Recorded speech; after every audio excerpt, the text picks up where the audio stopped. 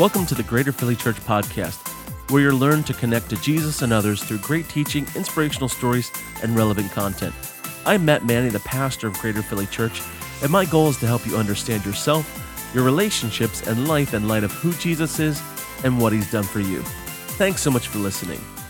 Jumping into a brand new series entitled The Accidental Pharisee. In our day and age, the term Pharisee is kind of right there with the term Doubting Thomas or David and Goliath. If you would talk to somebody on the street who may or may not be churched and say the word Pharisee to them, what would the first thing do you think that would come to their mind or to your mind? Anybody? A Pharisee is a hypocrite. Now, what's amazing is this. Over 2,000 years ago, being called a Pharisee was actually a really good thing. What we're going to look at this morning is this. This message is really for us, for Greater Philly. Sometimes the messages that I preach, the series we go through, is just kind of for anybody. And so I love broadcasting on Facebook and sharing these messages, but it's really for us, especially if you grew up in church, if you're a church goer. And what's amazing is this. We're really going to look at the heart of this series is when we have really good intentions and we mean really well, but somewhere in the midst of the translation of all that, the way it comes out on the other end, it's totally not what we intended for it to be. As you look there in your notes, can you imagine if somebody said the following about you? If you had to get a job and you gave a reference to your future boss and said, here, call this person. And the boss called up this person and they said, tell me about you. And they said, they have integrity. I can trust them. They have an incredible conviction. They will not move. They have incredible competency and confidence. They know their stuff. They're excellent in everything they do. Could you say, like, I got the job. I got the job. I mean, that's fantastic. I got the job. Now, can you imagine if somebody said, well, I'm glad you called because here's the deal. They're hypocritical. They are incompetent. They are prideful. They are superficial. They are judgmental. You'd say, okay, forget the job. I'm going to go kill them, right? I'm going to go strangle my friend. Now, what's amazing is this. There's a group of religious people back in Jesus' day. Their view of themselves was this. We have integrity. We have conviction. We have confidence. We have self-control and excellence. And Jesus' view of these same people was this. Hypocritical, judgmental, incompetent, prideful, and superficial. What's the deal? As you look in your notes there, we find this. We're going to go over this next 5 weeks talking about accidental beliefs and sometimes things that creep up in churches that actually push people away and even more importantly, pushes God away because in our pursuit to please God, in our pursuit to do right, we actually end up doing wrong. So this first accidental belief we're going to look at in this series is this, the belief that being right is doing right. It's this focus on behavior, on rules, on regulations. As you look there in your notes, we find this. How do these things get mixed up? And so we're going to look over these next 5 weeks. We'll kind of give you a heads up on this. This first week, we're going to look at this. How does integrity become hypocrisy? How does a sense of, I'm going to do right and be honest, integrity, and hold to the rules and hold to the law, how does that become hypocrisy? The next week, we're going to look at this. How does conviction turn into being judgmental? And it's so crazy, and I hope you see these juxtaposition of these two ideas and say, there's no intention on the front end. Conviction is such a good thing. We say, hold to your convictions. But at some point in our lives, that conviction can turn into a judgmental view of other people. And we want to hold our convictions, but steer clear of being judgmental. The third week, we're going to look at this. Confidence turns into incompetence. I know my stuff. Jesus actually says to the Pharisees, he says, you are blind leaders leading blind people. Can you imagine somebody saying that to you? What an insult that would be. Week 4, we're going to look at this. Self-control turns into pride. It's this, well, I don't do that, the hobnob. and kind of the stuck up. I would never. You ever been in a conversation with somebody and they say, did you hear what so-and-so did? Mm-hmm, right? And they say, well, what do you think about that? Well, I would never, ever do that. What's so funny about this, years ago, sitting with a pastor in upstate Pennsylvania, that pastor says to me, he sits me down in his office. I was just visiting there for the weekend. And he says, oh, you're going to go and be a pastor? Mm-hmm. And you're going to lead people and lead a church? Mm-hmm. And he says, the very first thing I want you to understand is this. Do not stand for gossip in your church. And I said, okay, if you allow gossip in your church, it's going to ruin your church. Okay, pastor. And then he says, there was a lady in my church and she was gossiping like crazy. So I marched that lady and her husband into my office. And I said, ma'am, you said this and this. And she said, mm-hmm. And he said, I'm not going to stand for that. Mm-hmm. And he said, so do you understand what I'm talking about, Matt? And I said, I got it. No gossip. And then he says to me, hey, I heard about. And I'm going, wait a minute. I think we just stepped over a line somewhere. And how is it that these things apply to other people, but that they don't apply to me? We'll look then, week 5, we'll wrap it all up. Excellence. It's a fantastic thing. You'll look for and find books on excellence in your workplace, excellence in your marriage, excellence in your personal life, of looking good and being top-notch. But at some point, that excellence can turn into being superficial, to a superficiality where everything looks fantastic on the surface, but deep down inside, there's a rottenness. Jesus says to the Pharisees, and we'll talk about that on week 5, he says, you look so good on the outside, you are like a whitewashed tomb.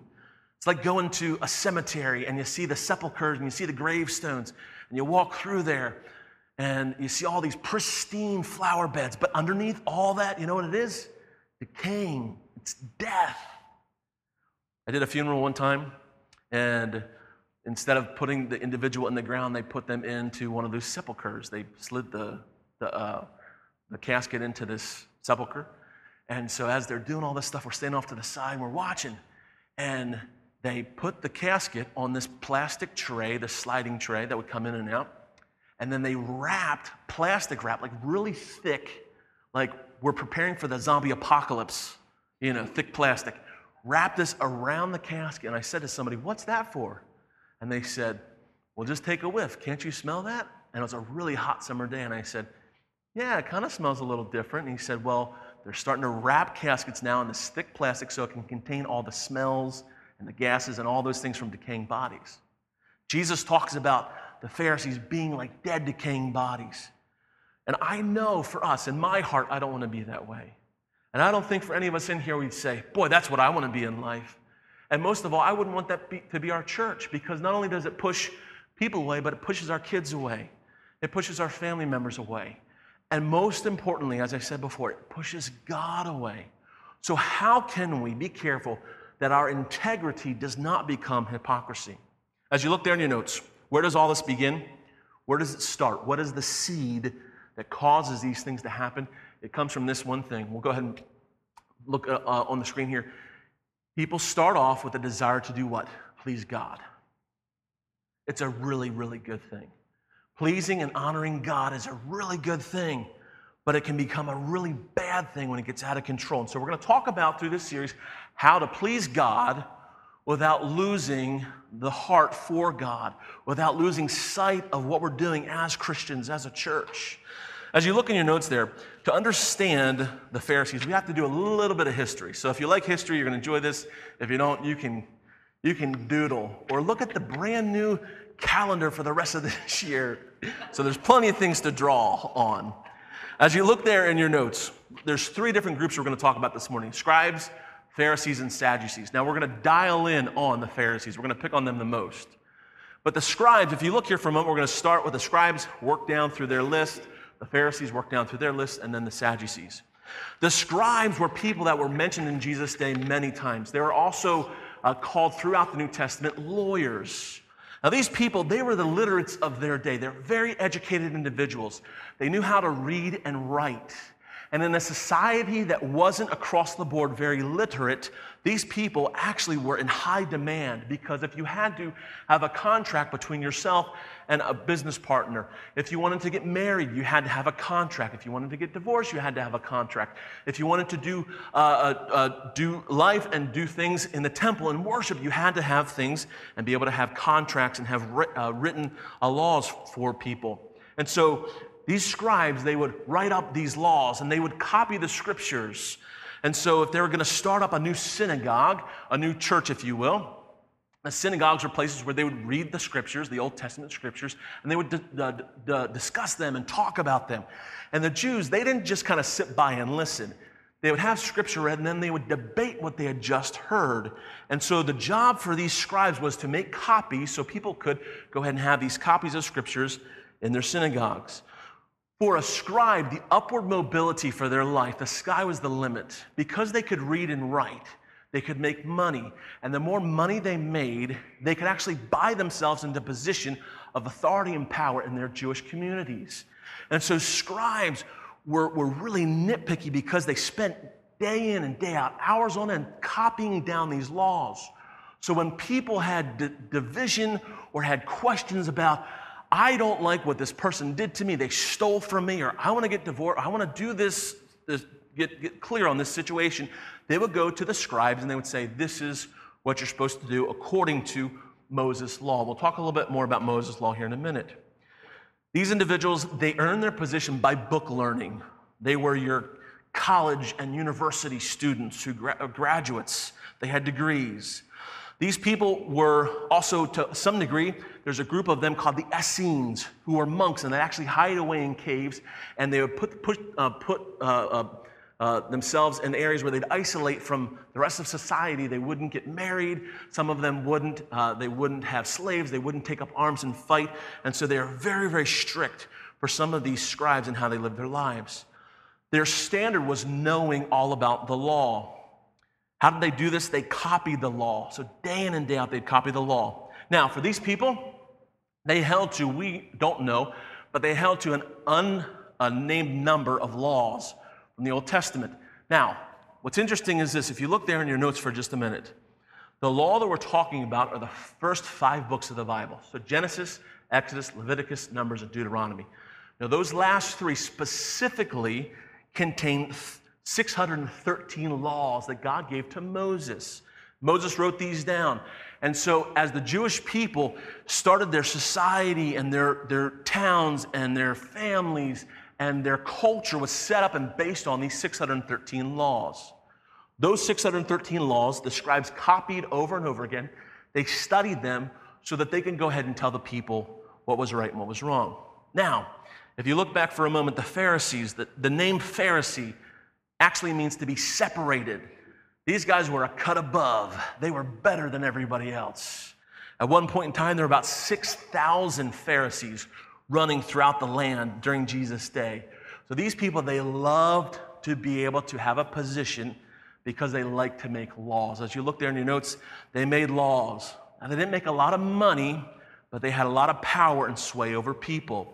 They earned their position by behavior. So what these guys did was this. They'd study the law, and then they'd look really good because they'd follow the law to a T. Now, some of the laws, God said, I want you to go ahead and write my words and put them on your forehead. I want you to write my words and put them and have them on your wrist. I want you to write my word and put it on the doorpost of your house. And so those things, even today, if you'll see some very, what we would call very committed Jews, they have these little boxes that would have little tiny scrolls that would have scripture written on them, and inside those boxes, they would put those scrolls, and they would take a piece of leather and tie it around their head. It was like a really Jewish-looking version of like Rambo, maybe, like really super-duper headband. And they do the same thing with their wrists. They tie these leather pieces and these boxes around their wrists. They would put little scrolls on their doors. So when they come home, they would touch the scroll or touch the scripture, and they would kiss or pray to be able to honor God's word. So these people were so dedicated to their behavior, but here's the catch. They would police people. So if things were going down in their little town, the Pharisees would get involved. If somebody saw something go down and they'd say, oh, we need to go tell. Sister so-and-so about what's going on. Well, I'm not going to tell her. No, you tell her. Let's go tell the Pharisees about it. Have Pharisee so-and-so go ahead. And the Pharisees love to confront people.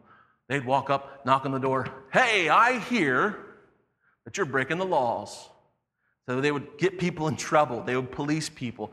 These are kind of, and this is, I hate to say this, they were kind of pastors a little bit. Can I say that? Which I really feel bad saying, because sometimes pastors do this. That we like to police people, and we like to tell people how to live and what to do. And we like to do those things sometimes. And I'm guilty of it as well. For them, their standards, as you look there in your notes, it's all about doing. It's not just knowing the law, but it's doing the law. Now, here's the kicker. There are 613 laws of Moses. Well, as times change and new situations come up, people would come to the scribes and they'd say, well, what do I do? Where is this in the Bible? What should I do? Is this in the law? And the scribes would say, well, no, it's not. Why don't you go talk to the Pharisees? And so they would go ask the Pharisee and say, listen, my kid wants to get on Facebook, so what do I do? Because Moses didn't talk about Facebook. And so they'd say, well, in my humble opinion, the way I see it, the way I interpret the scriptures is this. Now, if you can imagine with me for a moment, in the center there's a big circle. And the center of that circle are the 10 Commandments. And God says, you need to obey these words. Do not detract from these words. Do not add to these words. These are the 613 laws I want you to follow. Well, the Pharisees, they're like overachievers. And so what they would do is they would put a hedge around the law of God, around the 613 laws. And they would say, well, instead of, if they say you need to go to the temple once a week, we say we need to go to the temple twice a week. And then some Pharisees came along and said, no, 3 times a week. They said, if we are supposed to pray, we're supposed to pray. If God says pray 3 times a day, we're going to pray 5 times a day. And if God says pray in your house, in your closet, we're going to go pray out in public in the street. And so they had all these extra rules so they could make sure that they're keeping God's law, but they put this massive hedge around God's word and God's laws. And so they would make up stuff. If you go and type in Google Pharisaic laws, you're not going to find how many, because they make up so many laws. Now, there's a couple extra biblical books where they'd actually record their laws, but for the Pharisees, they would hold to what we call oral tradition. So they would just kind of make up stuff on the fly, and they'd say, well, my Pharisee that trained me told me, and so this is what I'm going to tell you because that's what they told. What happens when you play Whisper Down the Alley? Things begin to change, things begin to get miscontrived, things begin to be misinterpreted. So they made up, as you look there in your notes, they made up an innumerable number of laws that people couldn't keep up. So if you're living your life and you're trying to be a good Jew, you're trying to be a good follower of God, and you're not sure what to do, who do you have to go to figure life out? The Pharisees. And you don't want to displease a Pharisee, so what are you going to do? Well, you're going to listen to what they say. Because if your parents find out that you're not following what the Pharisees say, then you're going to get in trouble. And if your friends find out you're not listening to the Pharisees, well, they might not come and buy your product in the marketplace.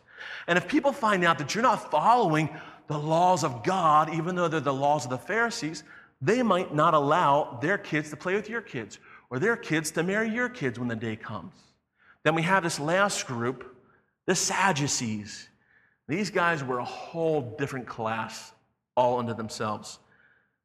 The Pharisees were concerned with the people and behavior. The Sadducees, their name actually means to be right, to be righteous. The name Sadducee actually comes from one of the high priests that lived and worked during King Solomon's day. His name was Zadok. And so the Greek transliteration of Zadok would be Sadoc. And so you get the term Sadducee. These were aristocrats. They were the upper class. They earned their position by birth. What's amazing about this is the Jewish temple, they had a tax that people could pay. If people couldn't come to the temple and make sacrifices, the Pharisees and the Sadducees made a rule and said, okay, you can pay then. If you can't come, then you can pay. So there's Jews all throughout the Roman Empire. And they would actually collect taxes, temple taxes, and send that money to the temple all throughout the year. The Romans actually became so concerned and so upset, they actually had armies march against some of these treasure cities, some of these tax cities, where Jews would have a place, a headquarters in different locations throughout the Roman Empire, where they would send their taxes there to that city for the temple, and then they would send an entourage, a convoy, because there was so much gold and so much money that was being transported. They would send an armed guard from their tax city to Jerusalem to take the money in. And so the Romans got upset about it, and they actually tried to pass Roman laws against the Jews that they couldn't do the temple tax. That's how incredibly powerful the Sadducees were. So money is pouring into the temple because people want to please God, and they don't want to be on the outs with God. So money is just pouring in. So the Sadducees were extremely, extremely wealthy individuals. They were kind of like politicians or the mafia, if you will. They would extort people. And so for them, their standard was paying tribute to the law, paying taxes to the temple. What's interesting, though, about these people, the Old Testament doesn't talk much about resurrection. The Old Testament doesn't talk much about angels and demons. Now, there's references here and there. So they didn't believe in spirituality. They didn't believe in the resurrection of the dead. The Pharisees did, because that's how they interpreted things. They filled in the blanks. The Sadducees wouldn't. And so they fought vehemently over these issues. They held only to the law, to 613 laws. Now that we've got all that groundwork laid for us, keeping those things in mind, we're going to look specifically at the Pharisees. As you see here in your notes, the Pharisees put a hedge around the 613 laws of God to keep themselves from coming anywhere near breaking the law. But here's the irony. In Deuteronomy chapter 4, verse 2, here's what God says. Don't add unto the word which I've commanded you, and don't take away from the word which I've commanded you, that you may keep the commandments of the Lord your God, which I command you. So the Pharisees come in and they say, well, God didn't say anything about this, so here's what we're going to say about this. And so they actually broke God's law by trying to add to it. So that brings us to this point. How do we avoid being a hypocrite? How do we allow integrity to follow God's word and God's ways to come through our lives? As you look there in your notes, we'll find this. We're going to dive into Matthew chapter 12. You can look there in your notes, or you can open up in your Bibles and find there Matthew chapter 12. Jesus has an encounter with the Pharisees, and they just beat him up. And what we're going to find is this. As Matthew records these words of Jesus engaging the Pharisees, and they get pretty upset about some things. And so we're going to look at Matthew chapter 12, verses 1 to 15. And what we find there is this. It says, at that time, Jesus went on the Sabbath, which is the sixth day of the week, or the seventh day of the week. It's the day of worship for them.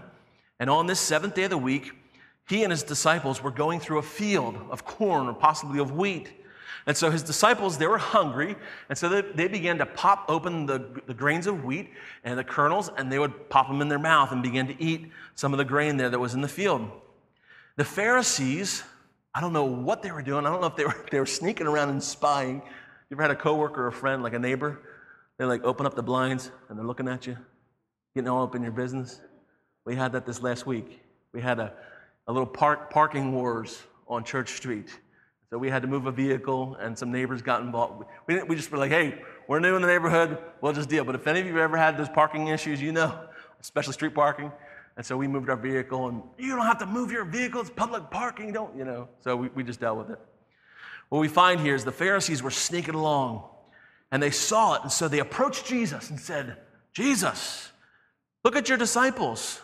They do that which is not lawful to do upon the Sabbath. They had made a rule that you couldn't gather and work in the fields on the Sabbath day. And so in their mind, what they're seeing is there's people who are in a field of grain, and they're picking grains and corn, and they're eating those things. And so in their mind, well, they're working then, so they're wrong. And so Jesus responds with this. The question is, if you're hungry, can you eat? The Pharisees say, no, not if it's on the Sabbath day. Jesus says, well, yes, you can. And so he gives this example. He gives two examples for us. He says unto them, haven't you read about the story of David? in the Old Testament when he was on the run being chased by Saul, that he was hungry, and his band of merry men, kind of like Robin Hood, his band of merry men, his misfits were with him, and they happened to come upon the tabernacle back in that day. And in the tabernacle, there's special bread that was made every single day. That was to be placed before God. It was symbolic of honoring God. And they were so hungry, they were so starving, they asked the priest who was running the tabernacle at that time, and they said, listen, we're really hungry. We ran out of food. Can we have some of this bread, the show bread? And so what did the priest do? The priest said, sure, he obliged them. Jesus goes on then to say in verse 5, the second example is this of priests. He says, or have you not read in the law how that the Sabbath days the priests work in the temple and that they don't profane the Sabbath and they're blameless? He says, I say unto you that in this place is one greater than the temple. And what he's talking about there is this, is the priest, what they would have to do is they would go into the tabernacle. It was the worship place, it was the church, if you will, back for the Jews, where they would worship before God.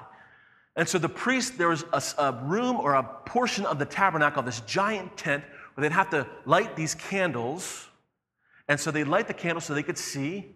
They would do different things there inside the tabernacle and clean things up and put things in place. They would also put out the showbread. And God had made for allowance, if they were hungry while they were taking care of their priestly duties inside the tabernacle, that they could eat some of the showbread, and they weren't guilty before God. Jesus goes on then to say this. He says, but I say unto you that there's one here that's greater. If you look in verse 7, it says this, but if you had known what this means, and he gives a quote from Isaiah, I will have mercy and not sacrifice. He says, if you would have known what that means, if you would have, and here's the kicker, Jesus is saying, hey guys, if you would have interpreted this understanding, and they love to interpret things, if you would have interpreted this correctly, you would have not condemned my disciples. And he says this, even the Son of Man is Lord of the Sabbath. What's interesting is this, he says, the rules are there to serve us, to benefit us. We don't serve the rules. And so what's interesting is Jesus saying is, I'm here, I'm the one. I was with God when God made these rules and gave these rules to Moses. And so I'm here, so it's okay. It's like when your kids go crazy and say, listen, I'm going to step out of this room for a little bit, and these are the rules, this is who's in charge, Sometimes that happens. And so then I'll come back, and then everybody's yelling at each other, you're not the boss of me, you're not in charge, and Dad, they said this and they said that. And I said, listen, it's fine. But Mom said, don't worry about it. You have a father too. Sometimes, where's Mom? What do you need? Where's Mom? I was a part of this whole thing too, I've got a degree. I know I'm a pastor, but I know how to do some stuff. And so they'd say, well, no, where's Mom? I'm like, listen, I'm right here. Talk to me. And that's what Jesus is saying to these guys. You're missing the point. Jesus goes from there to the synagogue. So he's on his way to church. You ever have life bust up when you're on your way to church? That's what happened to Jesus. In verse 9, the question is, if you're hurt, can you be healed? And Jesus says, yes. The Pharisees say, not if it's on the Sabbath. In verse 9, it says, and when he departed thence from the field, he went to the synagogue. And the synagogue, there and beheld, there was a man which had a hand that was withered. And they asked him, saying, is it lawful to heal on the Sabbath days? That they might accuse him. So they're constantly trying to catch Jesus up. Imagine this. You go to church, and there's somebody who consistently has a struggle and a problem. And they're just trying to please God. And Jesus shows up, and people know that he has a reputation for healing. And so the obvious thing would be is, Jesus, look at this person, so-and-so. They've got an ailment. Would you heal them they're trying to trip him up. Would you heal him on the Sabbath? Because again, in their mind is you're not supposed to do any work because God said not to work on the Sabbath. And so they ask him this, trying to trip him up. Jesus gives them an example. Again, he gives examples. He doesn't attack right away, but he gives an illustration, a story to prove a point. He says in verse 11, he says unto them, which one of you, if you have a sheep and it falls into a pit on Sabbath day, are you going to go ahead and just let your sheep lay there and come back the next day to find them and to help them? And what's interesting is this. Animals, all animals, like 99% animals, When they fall over, or then they're on the ground, they can get back up pretty easily. Sheep are different. If a sheep falls over on its side, those stubby little legs, they don't have the capacity to right themselves back up. They're not very smart. Kind of like some of the people that are in your life. They're not very smart, that you get frustrated with. And so Jesus says, are you going to let your sheep that you raised, that's actually a commodity for you, a pet of yours possibly, or are you going to let your sheep lay there in the gutter, in the ditch, and just move on your way? He says, no. The reasonable, sensible thing is to go help your sheep. You're exerting some energy, burning some calories, but that's okay. That's what God's not talking about, staying away from God or doing work because you're trying to provide for yourself. And what's interesting is he goes on then to say this. Well, wherefore, these bolded words there in your notes, wherefore is it lawful to do well on the Sabbath day? He says, can you do right by somebody? Does that supersede in the hierarchy of things? Or if people need help, you just pass by them until it's the right time. Verse 13, when he said this then he says to the man, stretch forth your hand, and the guy stretches forth his hand, and Jesus heals him and restores whole his hand, like as the other. The Pharisees left the synagogue. They got so mad they couldn't stay in church. Man, they got mad. They got upset. And they held a council. They had a little meeting, a little powwow, how they might destroy him. You know that there's something deeper going on inside in somebody's life when they overreact, when their emotional reaction isn't comparable to the issue at hand. So Jesus is just having this, hey, we're having this friendly discussion. And these guys, the way they take it, they go out and they go, man, we're going to kill this guy. Wow, that was a leap, right? And so Jesus, we find there, when Jesus knew it in verse 15, he withdrew himself from there, and great multitudes followed him. And what did he do? He just healed them all. He took care of them. Oh, and by the way, it was on the Sabbath. What can happen in our lives sometimes is we get so wrapped up in the details of following Jesus that sometimes we forget why we're following Jesus. We forget what it means to raise our families according to God's ways. And we get so stuck on the details of things, sometimes we miss the point because we're so close. Here's the idea that we take from this. Again, there's that phrase that he says to them, I would rather have mercy than have sacrifice. If you look there in the middle of your notes, it's, I want you to show mercy and not offer sacrifices. What's Jesus saying? He says, I prefer a flexible heart to an inflexible ritual. What am I saying as your pastor today? My paraphrase is, Jesus wants a tender heart in place of traditional habits.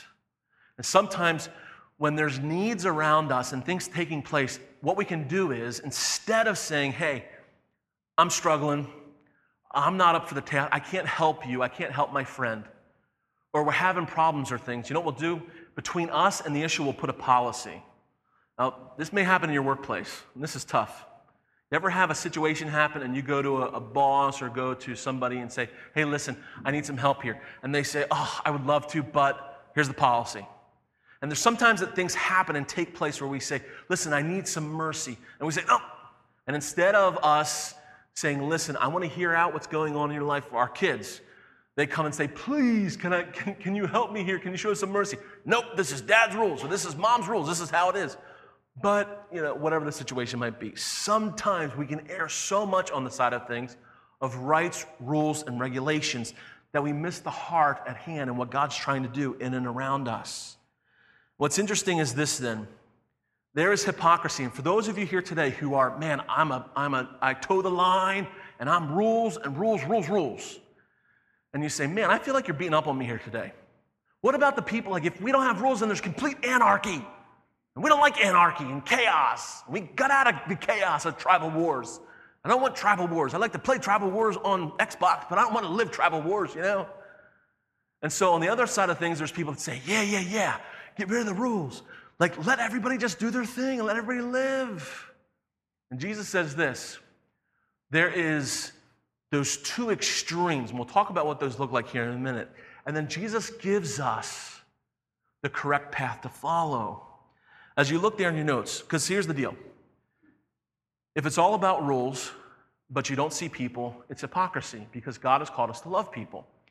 If it's all about relationship, it's still hypocrisy because then everybody gets away with whatever they want to do. And we have to have some semblance of order because God is a God of order. So what's the answer? How do you find the answer? Look here in your notes. Truth without love. Truth minus love is what? It's self-righteousness. That's hypocrisy in its classic form. That's what we know what it is. Truth, when there's no love, when there's rejection, when there's a militancy, when there's this just hard-nosed, and for some of us, and I'm guilty of this too, it's just no emotion, this is how it is. If everybody just followed the rules, the world would work so much better. We'd probably die of exhaustion. And so what we find is this becomes legalism. Legalism is this: doing something to gain favor with God, doing something to look right before God and before other people. Legalism, it's like a cuss word in church. Legalism. Now here's the deal. This is the timeout for us. We got a little bit of time here, just a timeout. Our church, Greater Philly, is one in its own. We have our own identity. We have our own DNA. We've got our own thumbprint, and each one of us are part of that DNA. So our church is not going to look like anybody else's church. And our church is going to be very different than other people's churches. But here's the kicker. The way we do church and the culture here, a lot of this, and a lot of what we do, a lot of what I do as a pastor, it's based off of what I understand from the Bible, but then a lot of it's just preference. The way we dress, preferential. The music we sing, it's preferential. The plugins we do for the smells, which we got to update a little bit, it's preferential. Having a fan up here is preferential. I have a fan because I like preach a lot. It gets really sweaty up here. And for some of you in the back row, you have to have, parkas and jackets and stuff on because you got to stay warm. I heard of a pastor one time. He liked to have his dog on the platform with him because he really liked his dog. And a guy came to visit one day. And the pastor would preach, and the more the pastor would get excited, the dog would start barking. And so after the service was done, the pastor standing at the door, and this visitor comes by, and he says, "Hey, what'd you think about the service today?" He said, "Oh, it's good." He said, "What do you think about my dog being on the pulpit?" It was okay. It was kind of distracting a little because I don't like dogs. It was kind of scary for me. But, it is what it is. And so the pastor says, "Listen, if it's you or the dog, you can leave. Because my dog's staying on the platform." And I'm thinking, what? If somebody says, "You know what? I have like an inner ear issue, and that white noise of the fan that's cooling you off, that really bothers me, I'll turn the fan off. It's okay. I'll sweat and suffer for you." All right? But the idea is this. Different churches have different preferences in different cultures. But when our preferences get to the point where they start shutting down relationships with people, then that's when it gets into a place of self-righteousness. When we depend upon our preferences and say, my preferences make me better than somebody else, that's where it becomes wrong.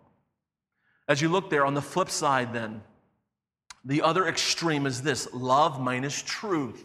Love without truth is unrighteousness. It sounds hard, and this is very countercultural today.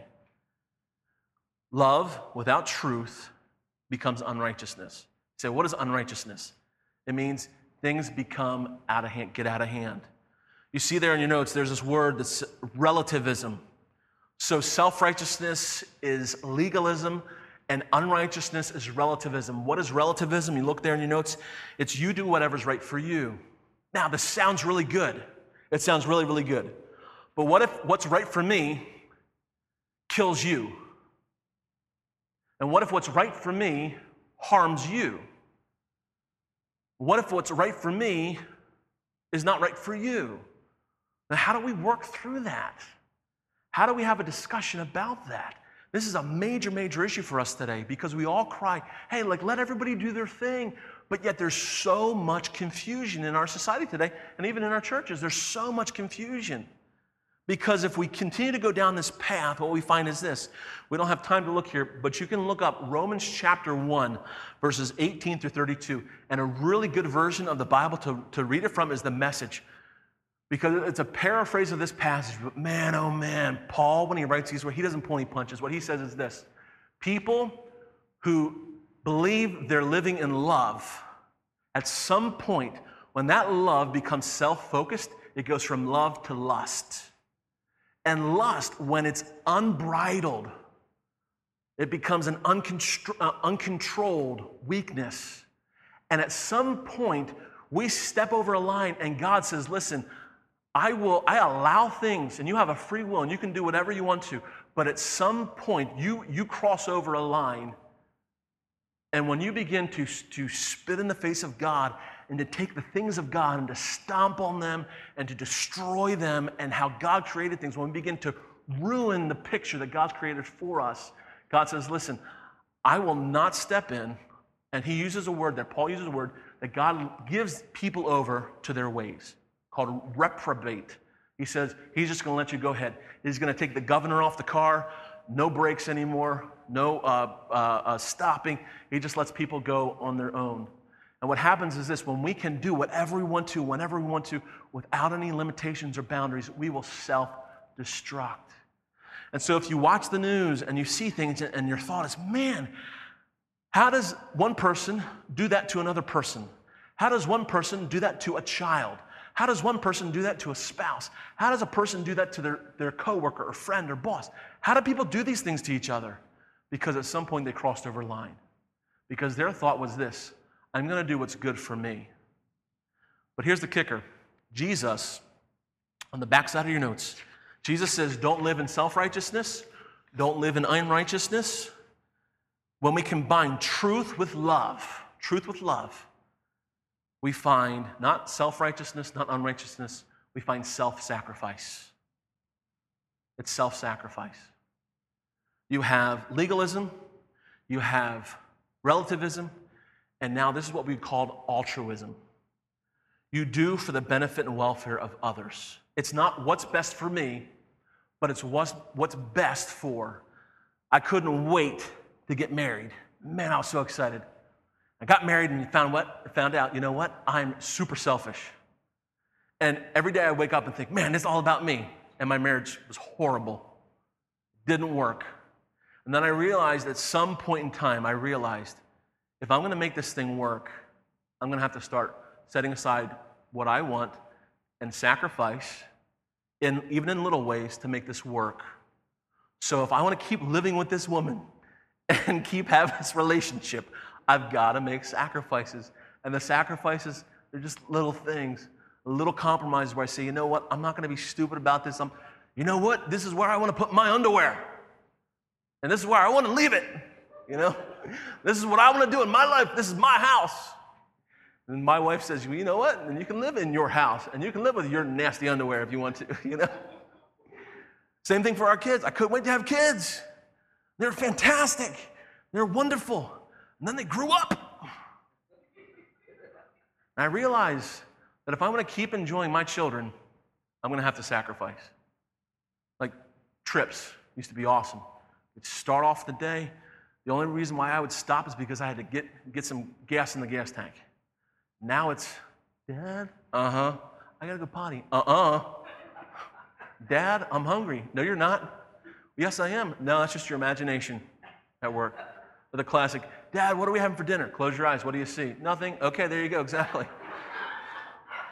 And so all of a sudden I realized if I'm going to make life work, I'm going to have to sacrifice.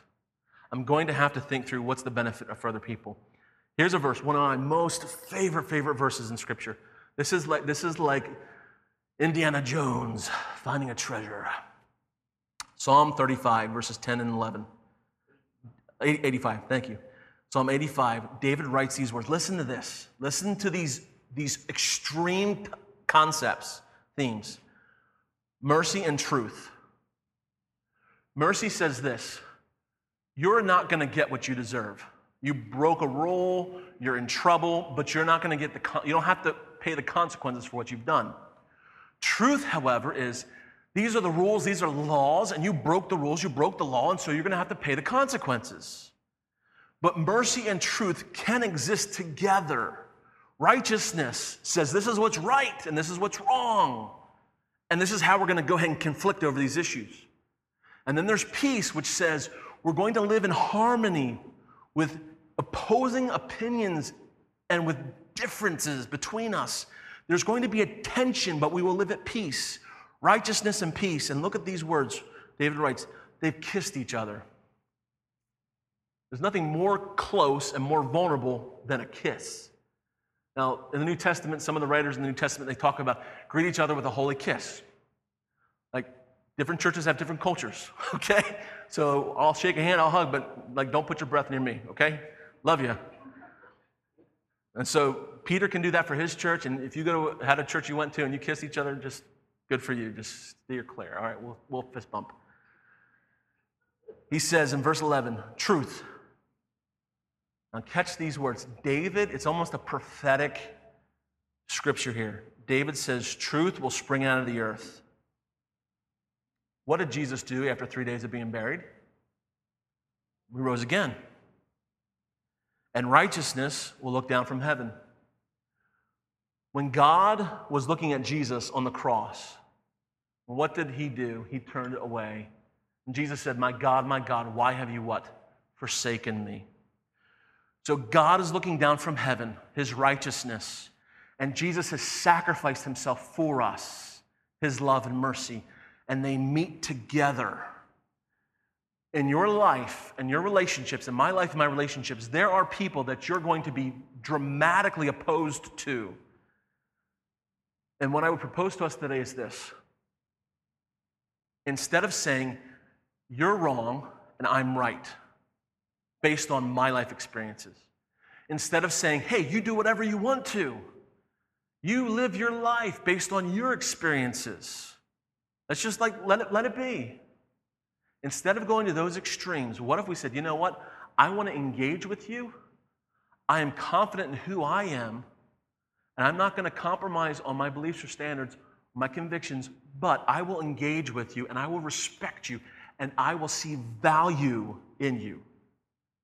Even to the point that I would sacrifice for you because I see how valuable your life is. Jesus says these words, it's not in your notes. He says, no greater love has anyone than this, than that somebody lays down their life for a friend. What is laying down life? That's sacrifice. You want to make your marriage work? Sacrifice. You want to make parenting work? Sacrifice. You want to make work work?